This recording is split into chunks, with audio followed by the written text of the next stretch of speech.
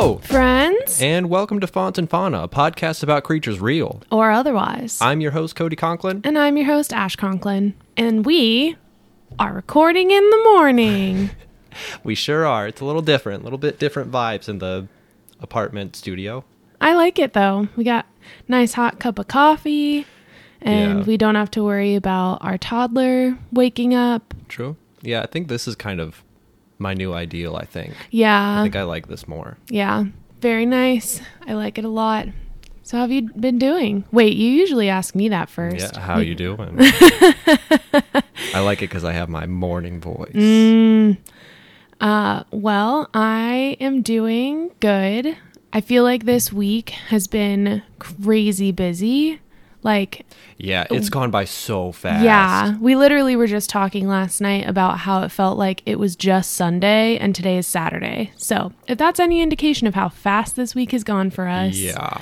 But our daughter had a little bit of a rougher week. Mm-hmm. She had an allergic reaction to some of the new laundry. Those scent beads that make your laundry smell nice? I do.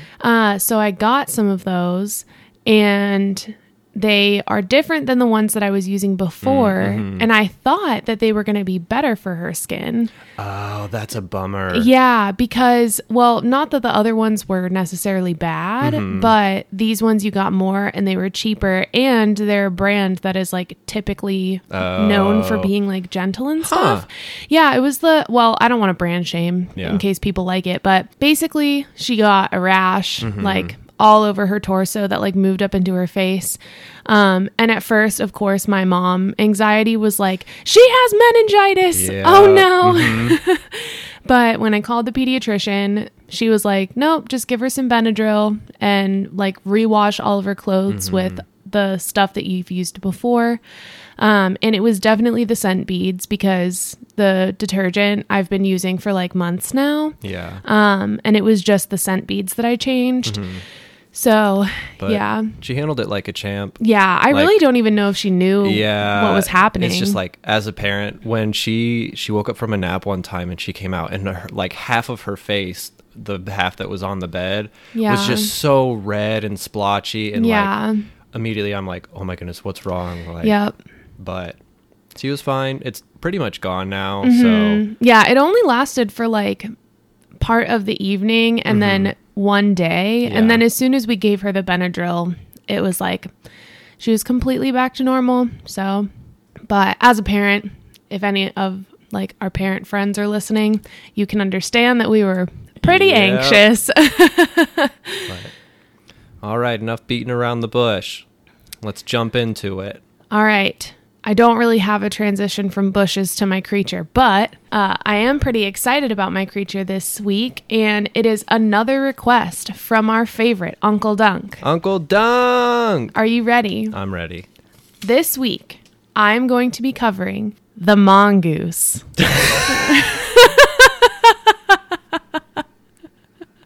I love everything about this. Also, when you said it, my brain blanked on the mon part, and so I'm covering the goose. Why conflicting images of a goose but also a weasel? Yes. I'm so excited. Yeah. Okay. So I told Cody that he would probably be excited about the creature for this week. Very much so. Because one, they're mongooses, which is actually the official plural. It's not mongoose. Oh, okay. It's mongooses. Gotcha. So it's it's a Greek instead of Latin. It's how octopus is octopuses instead of octopi. Octopuses are evil. Yes. That's all that matters. That's about the them. fact. But yeah, I'm not sure. But I mean, I guess. So one of our favorite podcasts, The Adventure Zone, there is one episode where one of the characters... I had forgotten. Oh, really? My gosh. Yeah. So one of the characters in our, I would say, at least top 3 favorite podcast. Yeah, my favorite podcast. Okay. I wasn't sure if it was yours. No, yeah, absolutely. So The Adventure Zone, one of the characters who's played by, I think, both of our favorite brothers. Absolutely favorite brother. So our favorite brother, Justin McElroy, he... Hey, McElroy, quick pin. This is the last plug you're getting. We do talk about them a lot, huh? I just need you to know. We're coming for your throne.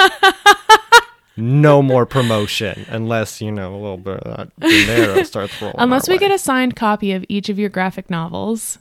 And a shout out on your podcast. But anyway, so Justin McElroy's character Taco chooses a mongoose as his persona for one of, I don't want to say anything in case y'all listen to it, but yeah. So the mongoose, some fast facts, they are an omnivorous mammal. But it kind of goes back to the polar bear thing where polar bears were hyper carnivorous. These, I believe, would fall under the hypo carnivorous. Oh, okay, gotcha. So they it's pretty much half and half for their diet. That's pretty significant. So yeah, there are 23 species. So they're predominantly found in Africa. Oh, I would have never guessed that. Yeah. So 23 species are native to Southern Europe, Africa, and Asia. And then there are 11 species that are solely in Africa. We don't have them in North America? Not we have them in captivity, but they're not native in the wild to... I feel like they're so prevalent that it's weird which if I stop and think about it, I've never seen one. I think you might be thinking of meerkats or Maybe. Other kinds of weasels. We have meerkats in America? I don't know. I haven't done that creature yet. Well. But any kind of weaselly creature, I feel can be assumed to be a mongoose, but they're not native to here. Maybe it's just because of the bicycle. Yeah, that's true. I don't know. We're not covering bikes today. We are not, nor will we ever probably. Or are we? So their anatomy is they are really long weasel looking fellas, and they have small round ears and long tapered tails. So instead of how lemurs, cats, they all have the long tails that kind of are just the same length all the way to the end, theirs it tapers out into a thinner point almost. Is it fuzzy? They have fur the whole way up the tail still though? Okay, gotcha. Yeah, it's not like a rat tail. Okay. Although rat tails also have fur, but it's peach fuzz. Yeah. So they have non-retractable claws, which are mostly used for digging. Oh. And they have eyes like goats, which I didn't know. That's so... Eyes Like Goats was the name of my punk rock band in middle school. But you know how their pupils are? Yeah. So that's and I thought that was really weird because I always pictured them as having kind of eyes like a squirrel or other kind of rodentia. But nope, they have eyes like goats. Is there a reason for that? Not that I saw. Okay. But weird. Yeah. They have a large anal scent gland, like a skunk. Yeah. And they use that to spray and mark their territory. Wow. And they also use it to signal when they are ready to mate. Oh. Yeah. Nasty boys, we like to say. So they range from 9.4 to 22.8 inches or 24 to 58 centimeters snoot to toot. Okay. So excluding the tail. Okay. And they weigh from about 11 ounces to 11 pounds or 320 grams to 5 kilograms. And they have a mutation in, I am not going to pronounce this correctly, but the nicotinic acetylcholine receptor. That sounded right. Cool. And that protects them from snake venom. Oh, cool. Yeah. So they're pretty rad. Also, just jumping in here really quick as an anecdote from my own notes. Have you ever seen, there's it's not on National Geographic, but there's a video where Snoop Dogg narrates. Yeah, I've seen those. It's so funny. I will link it down below. It's a bunch of, I'm pretty sure that they're otters. Okay. And not mongooses. I didn't even think about that. Yeah. That's hilarious. Yeah. And so they're stepping up to a crocodile and Snoop Dogg narrates the whole thing and it's hysterical. So I'll link it down below for you guys because you now are legally obligated to enjoy this hilarity. I legally have to rewatch it too. It's so funny. So moving into the life and behavior, they mostly eat insects, crabs, earthworms, lizards, birds, and they'll also eat eggs, and carrion. That's a lot of stuff. Yeah. So they have a pretty like wide variety of like things that they will eat. Some species are very social and live in colonies. And they can have as many as 50 members. Okay. Cool. And then other species like to live alone. I would be one of those. You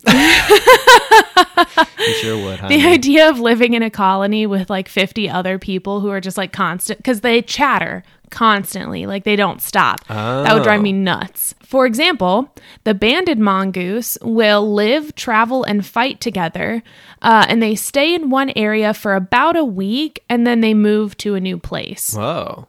Yeah. Caravan. Yeah. And I guess it's just like if they eat all the worms, then they just move somewhere else. But I wasn't really sure why they move, because there are plenty of animals that don't really do that. Like, although I will say, like, when we think about squirrels and stuff, they are roaming the forest all day. Like, they have a place where they go that's like that's their nest for that season, but they are roaming like miles and miles every day, you know? Yeah. So it's like, I don't know. Whenever I think of like roaming animals, I think of like larger mammals, like elk gorillas or elephants, and, like they'll roam and stuff, but I don't like rodents. I mean, the closest thing I can think of is to mongoose is meerkat, and I'm pretty sure they just kind of like live in their like, holes. Yeah. They dig a tunnel, dig a tunnel. And the other thing to me that stood out about that was like, how do they know the time frame?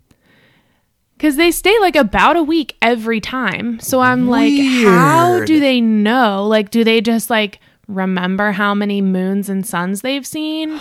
And then that's like when they go? Or I don't know. I would be super interested to learn That's so bizarre. Yeah. So they are active during the day and they sleep at night, which makes sense because they're like small rodents. So it would be better for them to be able to see. Yeah. And then, like I said before, they chatter incessantly to each other, possibly to coordinate group movements, foraging info, other stuff like predators and things like that, or just dishing the hot goss, you know? They are so cool. So not much is known about their reproductive habits. And so all of the things that I'm about to give you are very vague and have wide like windows. For example, they are thought to have a mating season from March to May or October to December. Well, it's just somewhere in there. They also have a gestation period of between 42 to 105 days. Oh. Which is like such a big gap. Like, whoa. Yeah. And then they also have anywhere between 1 to 4 offspring in each litter. Okay. So, which when I was writing that, I was like, well, I guess that's kind of like humans because we like either have one or multiple, you know, like that's just how it works. That's how it works. So babies are called pups. And they become fully mature around, again, a very wide window, 9 months to 2 years. Whoa. Yeah. Like thinking about our child, when she was 9 months old, she's only 15 months old now. So like that gap is not that different. She is so different from when she was only 9 months old. So the difference between like 9 months to 2 years, I'm like, what? I don't understand. What's the lifespan? 6 to 10 years. Oh, wow. In the wild. They can live up to 20 years in captivity, though. But still, like, because I was going to say for like a fifth of their life or more, they're considered like adolescents. But then I'm like, well, which really for humans, you know. But that's the thing is like humans, we have the longest dependency of any animal ever. Like all other animals, I think the longest one that I have heard of is like 3 years, and I think it's a type of seal. Oh. But every other animal is either born already ready to be independent and like mature, and others it's like maybe 2 years. Yeah. So the conservation status is listed as threatened, and I wasn't really sure what that meant, and it's not as sad as it sounds. Okay. So they aren't endangered yet, but the threatened status means that they are likely to become endangered in the near future if like conservation efforts aren't made to like help them. Well, let's get on it.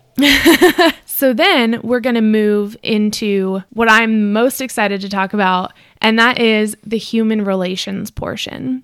I'm excited. So, some species are legendary snake fighters. That's the only thing I knew about them. Particularly, the Indian gray mongoose is particularly known for its fondness.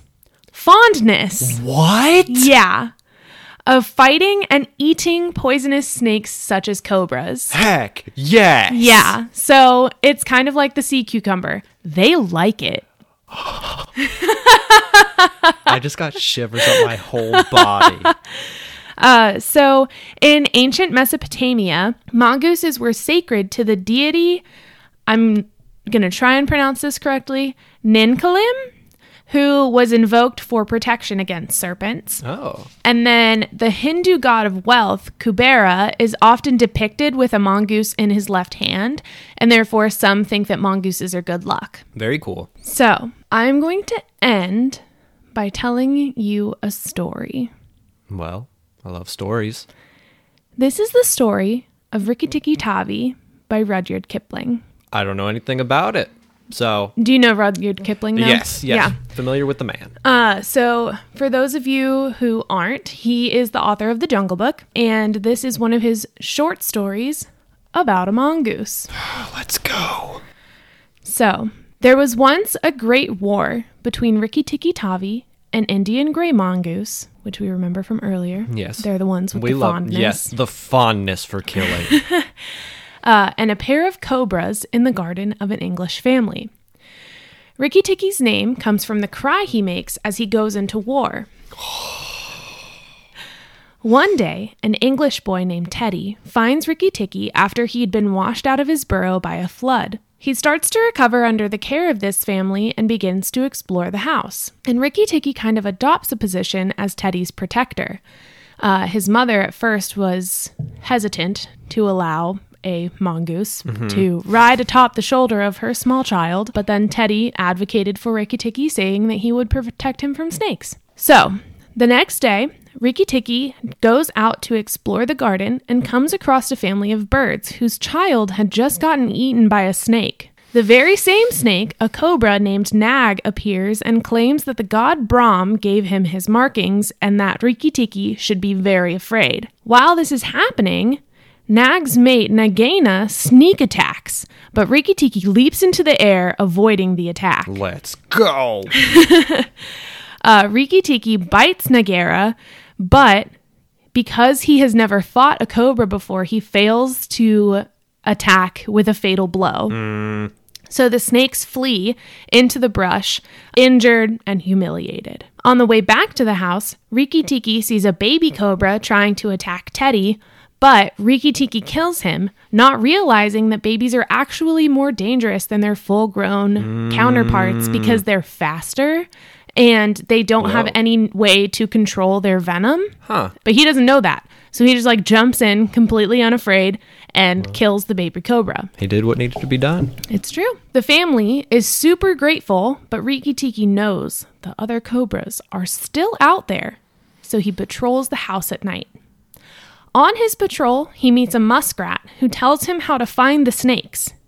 Rikki-Tikki heeds this advice and finds the cobras making a plan to kill the humans.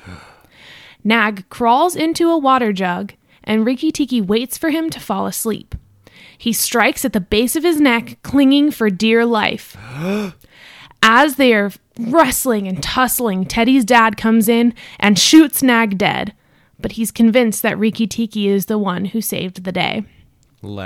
Yes. Yes. Rikki-Tikki then goes and seeks out to find Nagaina and finds her next morning taunting the human family. They face off, eventually chasing Nagaina into her cobra hole. But Rikki-Tikki is brave and goes in after her. What? Everyone fears for Rikki-Tikki, but eventually he emerges after successfully defeating and killing the cobra. My God. The garden animals then sing his praise while he sleeps, and when he wakes up, he enjoys the food and affection of the humans. Well deserved. He remains on guard, but the household has been free of snakes from that day. Dude, I love that. Right? That's so good. And that, my friends, is the mongoose. Woo! Ricky Ticky! Mm-hmm. That's my battle cry. So yeah, that's all I got for you guys on the mongoose. That was so cool. They are crazy. Right? Aren't they so cool? So what creature did you bring for me this week, honey? Well, this week we're going to be discussing the jackalope. Oh my gosh. Okay, can I tell you a story really quick before you begin? Yep. So my very best friend, whom I call Africa, her real name is Lauren, but so when she was little, she grew up in Texas before she moved to Ethiopia. And she thought that jackalopes were real. And she didn't realize that it was just like a taxidermy thing that people do. And she was like devastated when she found out that they weren't real. Yeah. I was like, that's kind of like kids figuring out that Santa's not real. Oh, I think that's totally fair because I do too. You see it, and yeah, I mean, taxidermists are good at their job. Yeah, so. I would have thought that they were real too if I wasn't an absolute Animal Planet fiend when I was a kid. Yeah. But yeah, so in her defense, I would have been right there with her. Oh yeah. So the jackalope, and I am going to title my section "The Only Mythical Creature to Impact Modern Medicine." Oh my gosh, I'm excited. Well, but before we get there, we gotta step back a little bit. So most people, when discussing the jackalope, you begin in the 1930s in America. Okay. But we are not most podcasts. That's true. Instead, we're going to begin in Zurich in 1551. Wait, in Germany? Zurich, Germany. So, long before America and equally as far away. And we're going to begin with a man named Conrad Gessner and his book, Historia Animalium. So this book is perhaps the most widely read of all the Renaissance natural histories, and it is also the earliest mention of the Lepus cornutus, or the horned hare. Ooh, I want this book. Yeah, it's very cool. So this book, sidebar, this book is where you see like all of those medieval and Renaissance looking pictures. Have you ever seen a picture of a rhino that looks like it's wearing armor? The only thing that comes to mind is Robin Hood. But I have seen like jackalopes. I have seen those in like woven tapestries in castles and stuff. But this book is where you see like early drawings of manticore.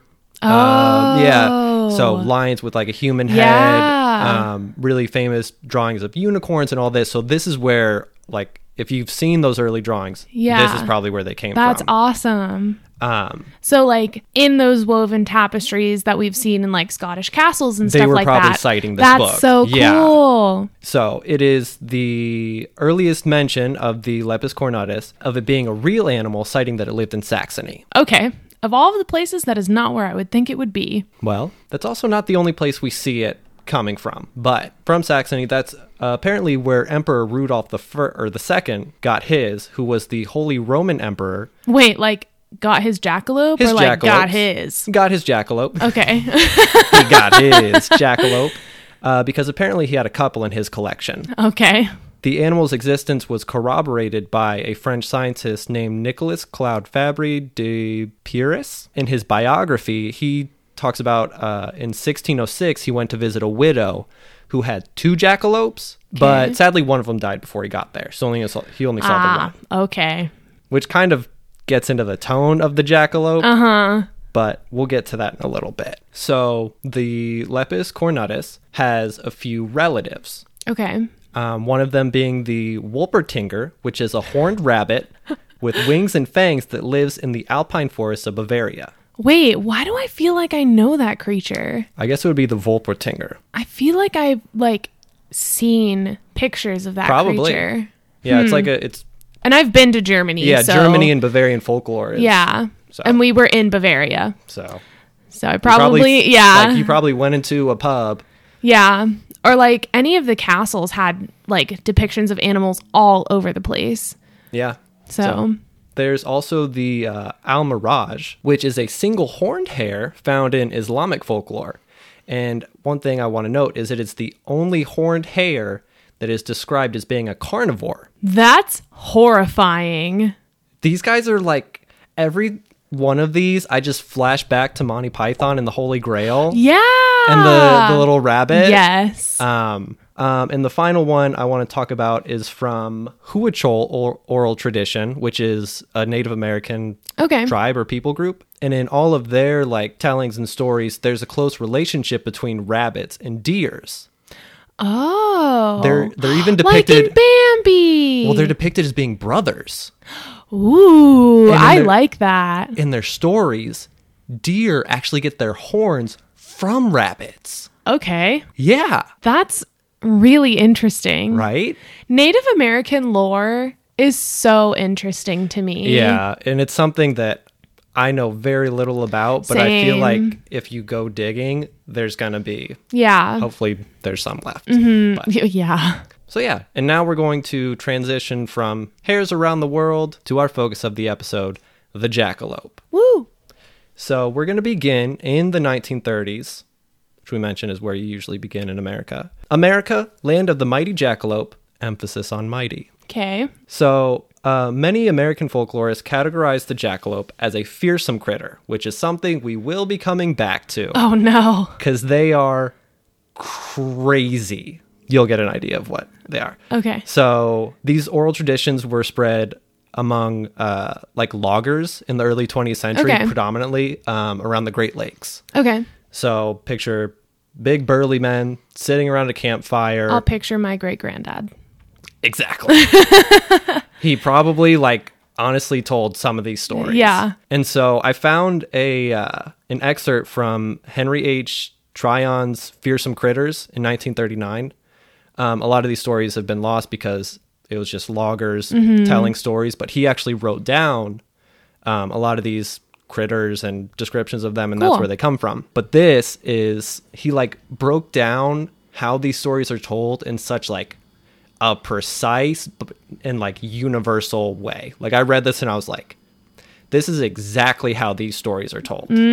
That's really cool. So I'm going to read that excerpt now. I'm so excited. Sam would lead with a colorful bit of description, and Walter would follow suit with an arresting spot of personal experience, every detail being set forth with the utmost solemnity, and with exactly the correct degree of emphasis. At the end, so deftly had the cards been played that the listener was completely convinced of the animal's existence. This method of presentation is widely used.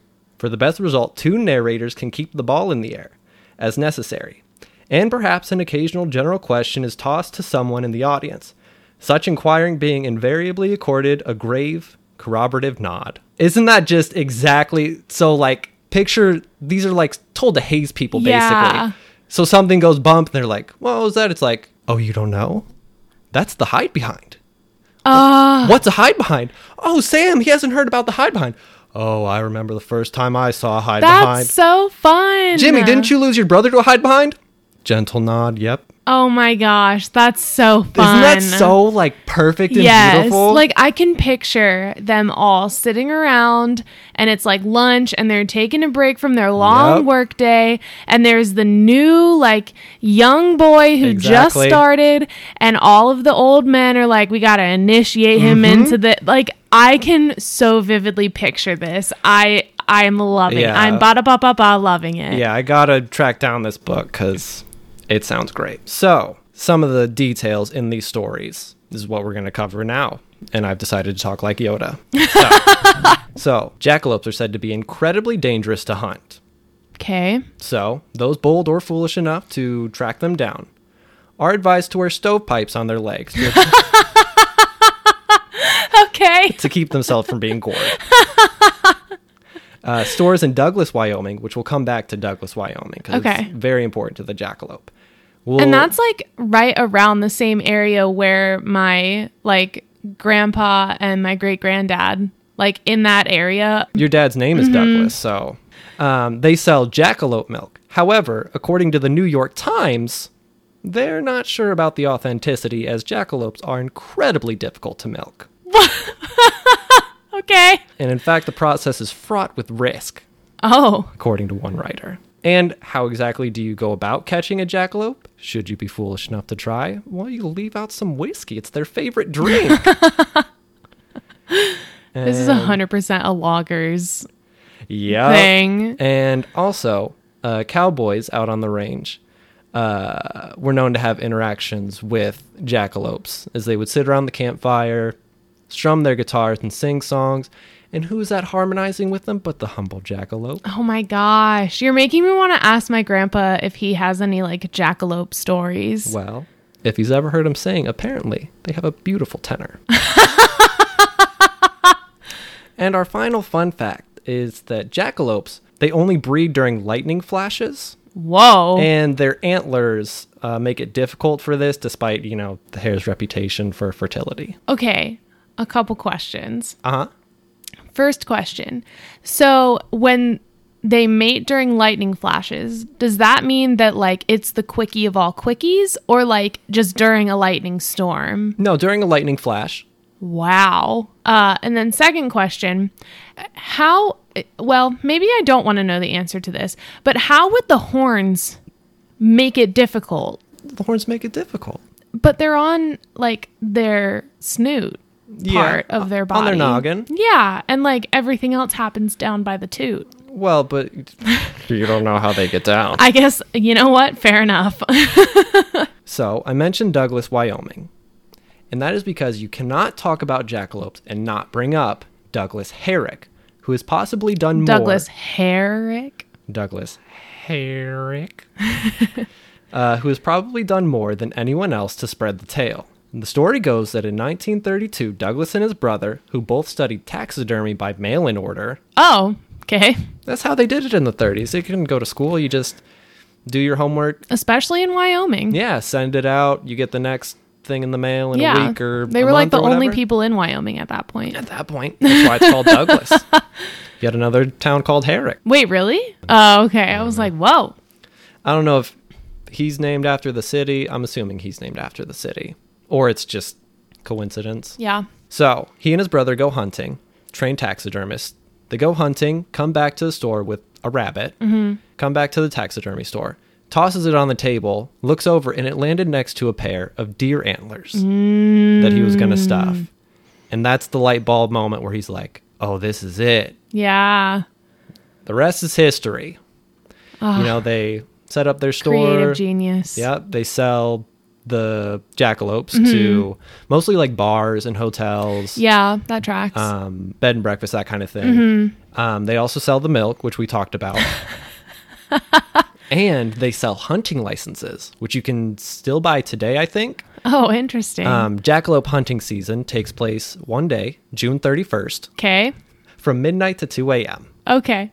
So if you want, head out to Douglas, Wyoming, get yourself a license, and good luck. Good luck indeed. Just mark your calendar, June 31st.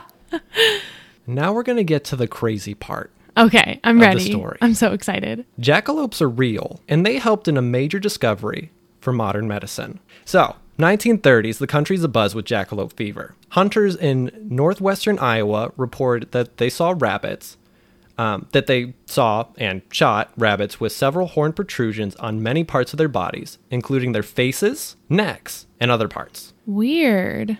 These reports led to cancer researcher Richard E. Shopes to come and investigate, and this is what he found. In 1933, studying these horned rabbits, Shopes was able to isolate virus particles from the horns, which turned out to be keratinous carcinomas on captured animals, and he was able to then isolate that and put it into domestic animals, which developed similar tumors. Huh. So these horned rabbits, did they just have some kind of like extra keratin and like a birth defect that caused? So this was a major discovery. It's known as Shopes papillomavirus. Okay. And I'll show you a picture of one of these rabbits now. Isn't there a human papillomavirus? Yeah, HPV. There is. Oh, okay.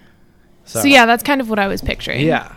So he's able to isolate it and inoculate it. So this is the first mammalian tumor virus discovery. And his research led to the development of the first mammalian model of a cancer caused by a virus. Oh, wow. That's a huge discovery. Yeah.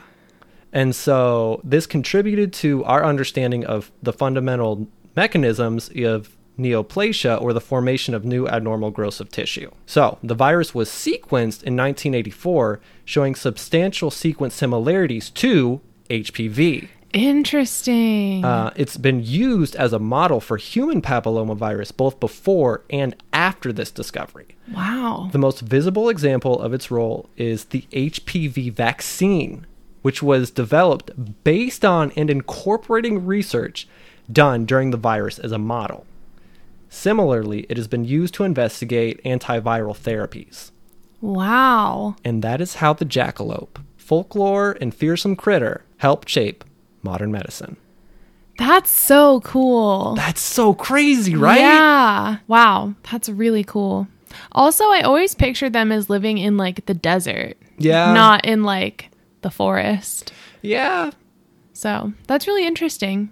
But I guess it makes sense now knowing that like there's lore thinking that they're brothers to the deer. Yeah. But also like, I don't know in Wyoming what the country is like. It's kind of like Montana, where it's like a lot of mountains, and then there's also like it's beautiful. Wyoming is gorgeous. But yeah, you also like often like I picture them as being around like tumbleweeds and stuff. Same, so yeah. I don't know where maybe that that's comes because from. it's like depicted that way in cartoons, I feel. Yeah, I think it's just like they're kind of an Old West thing with association of cowboys and all that. And like whenever even though this is really dumb for me to assume because my grandpa was like a literal cowboy. Yeah. I always picture them as being in like Texas and like New Mexico and stuff like that when my grandpa lives in Washington State. So yeah, one thing I have to remind myself is an important part of being a cowboy is the cows, and they need grass and stuff. It's true. My grandpa has a bunch of cows. So. And he has pretty much his whole life. But that's really cool. And that's all we got. Well, thank you guys so much for listening. And as always, I will leave everything in the show notes, including videos that we've mentioned.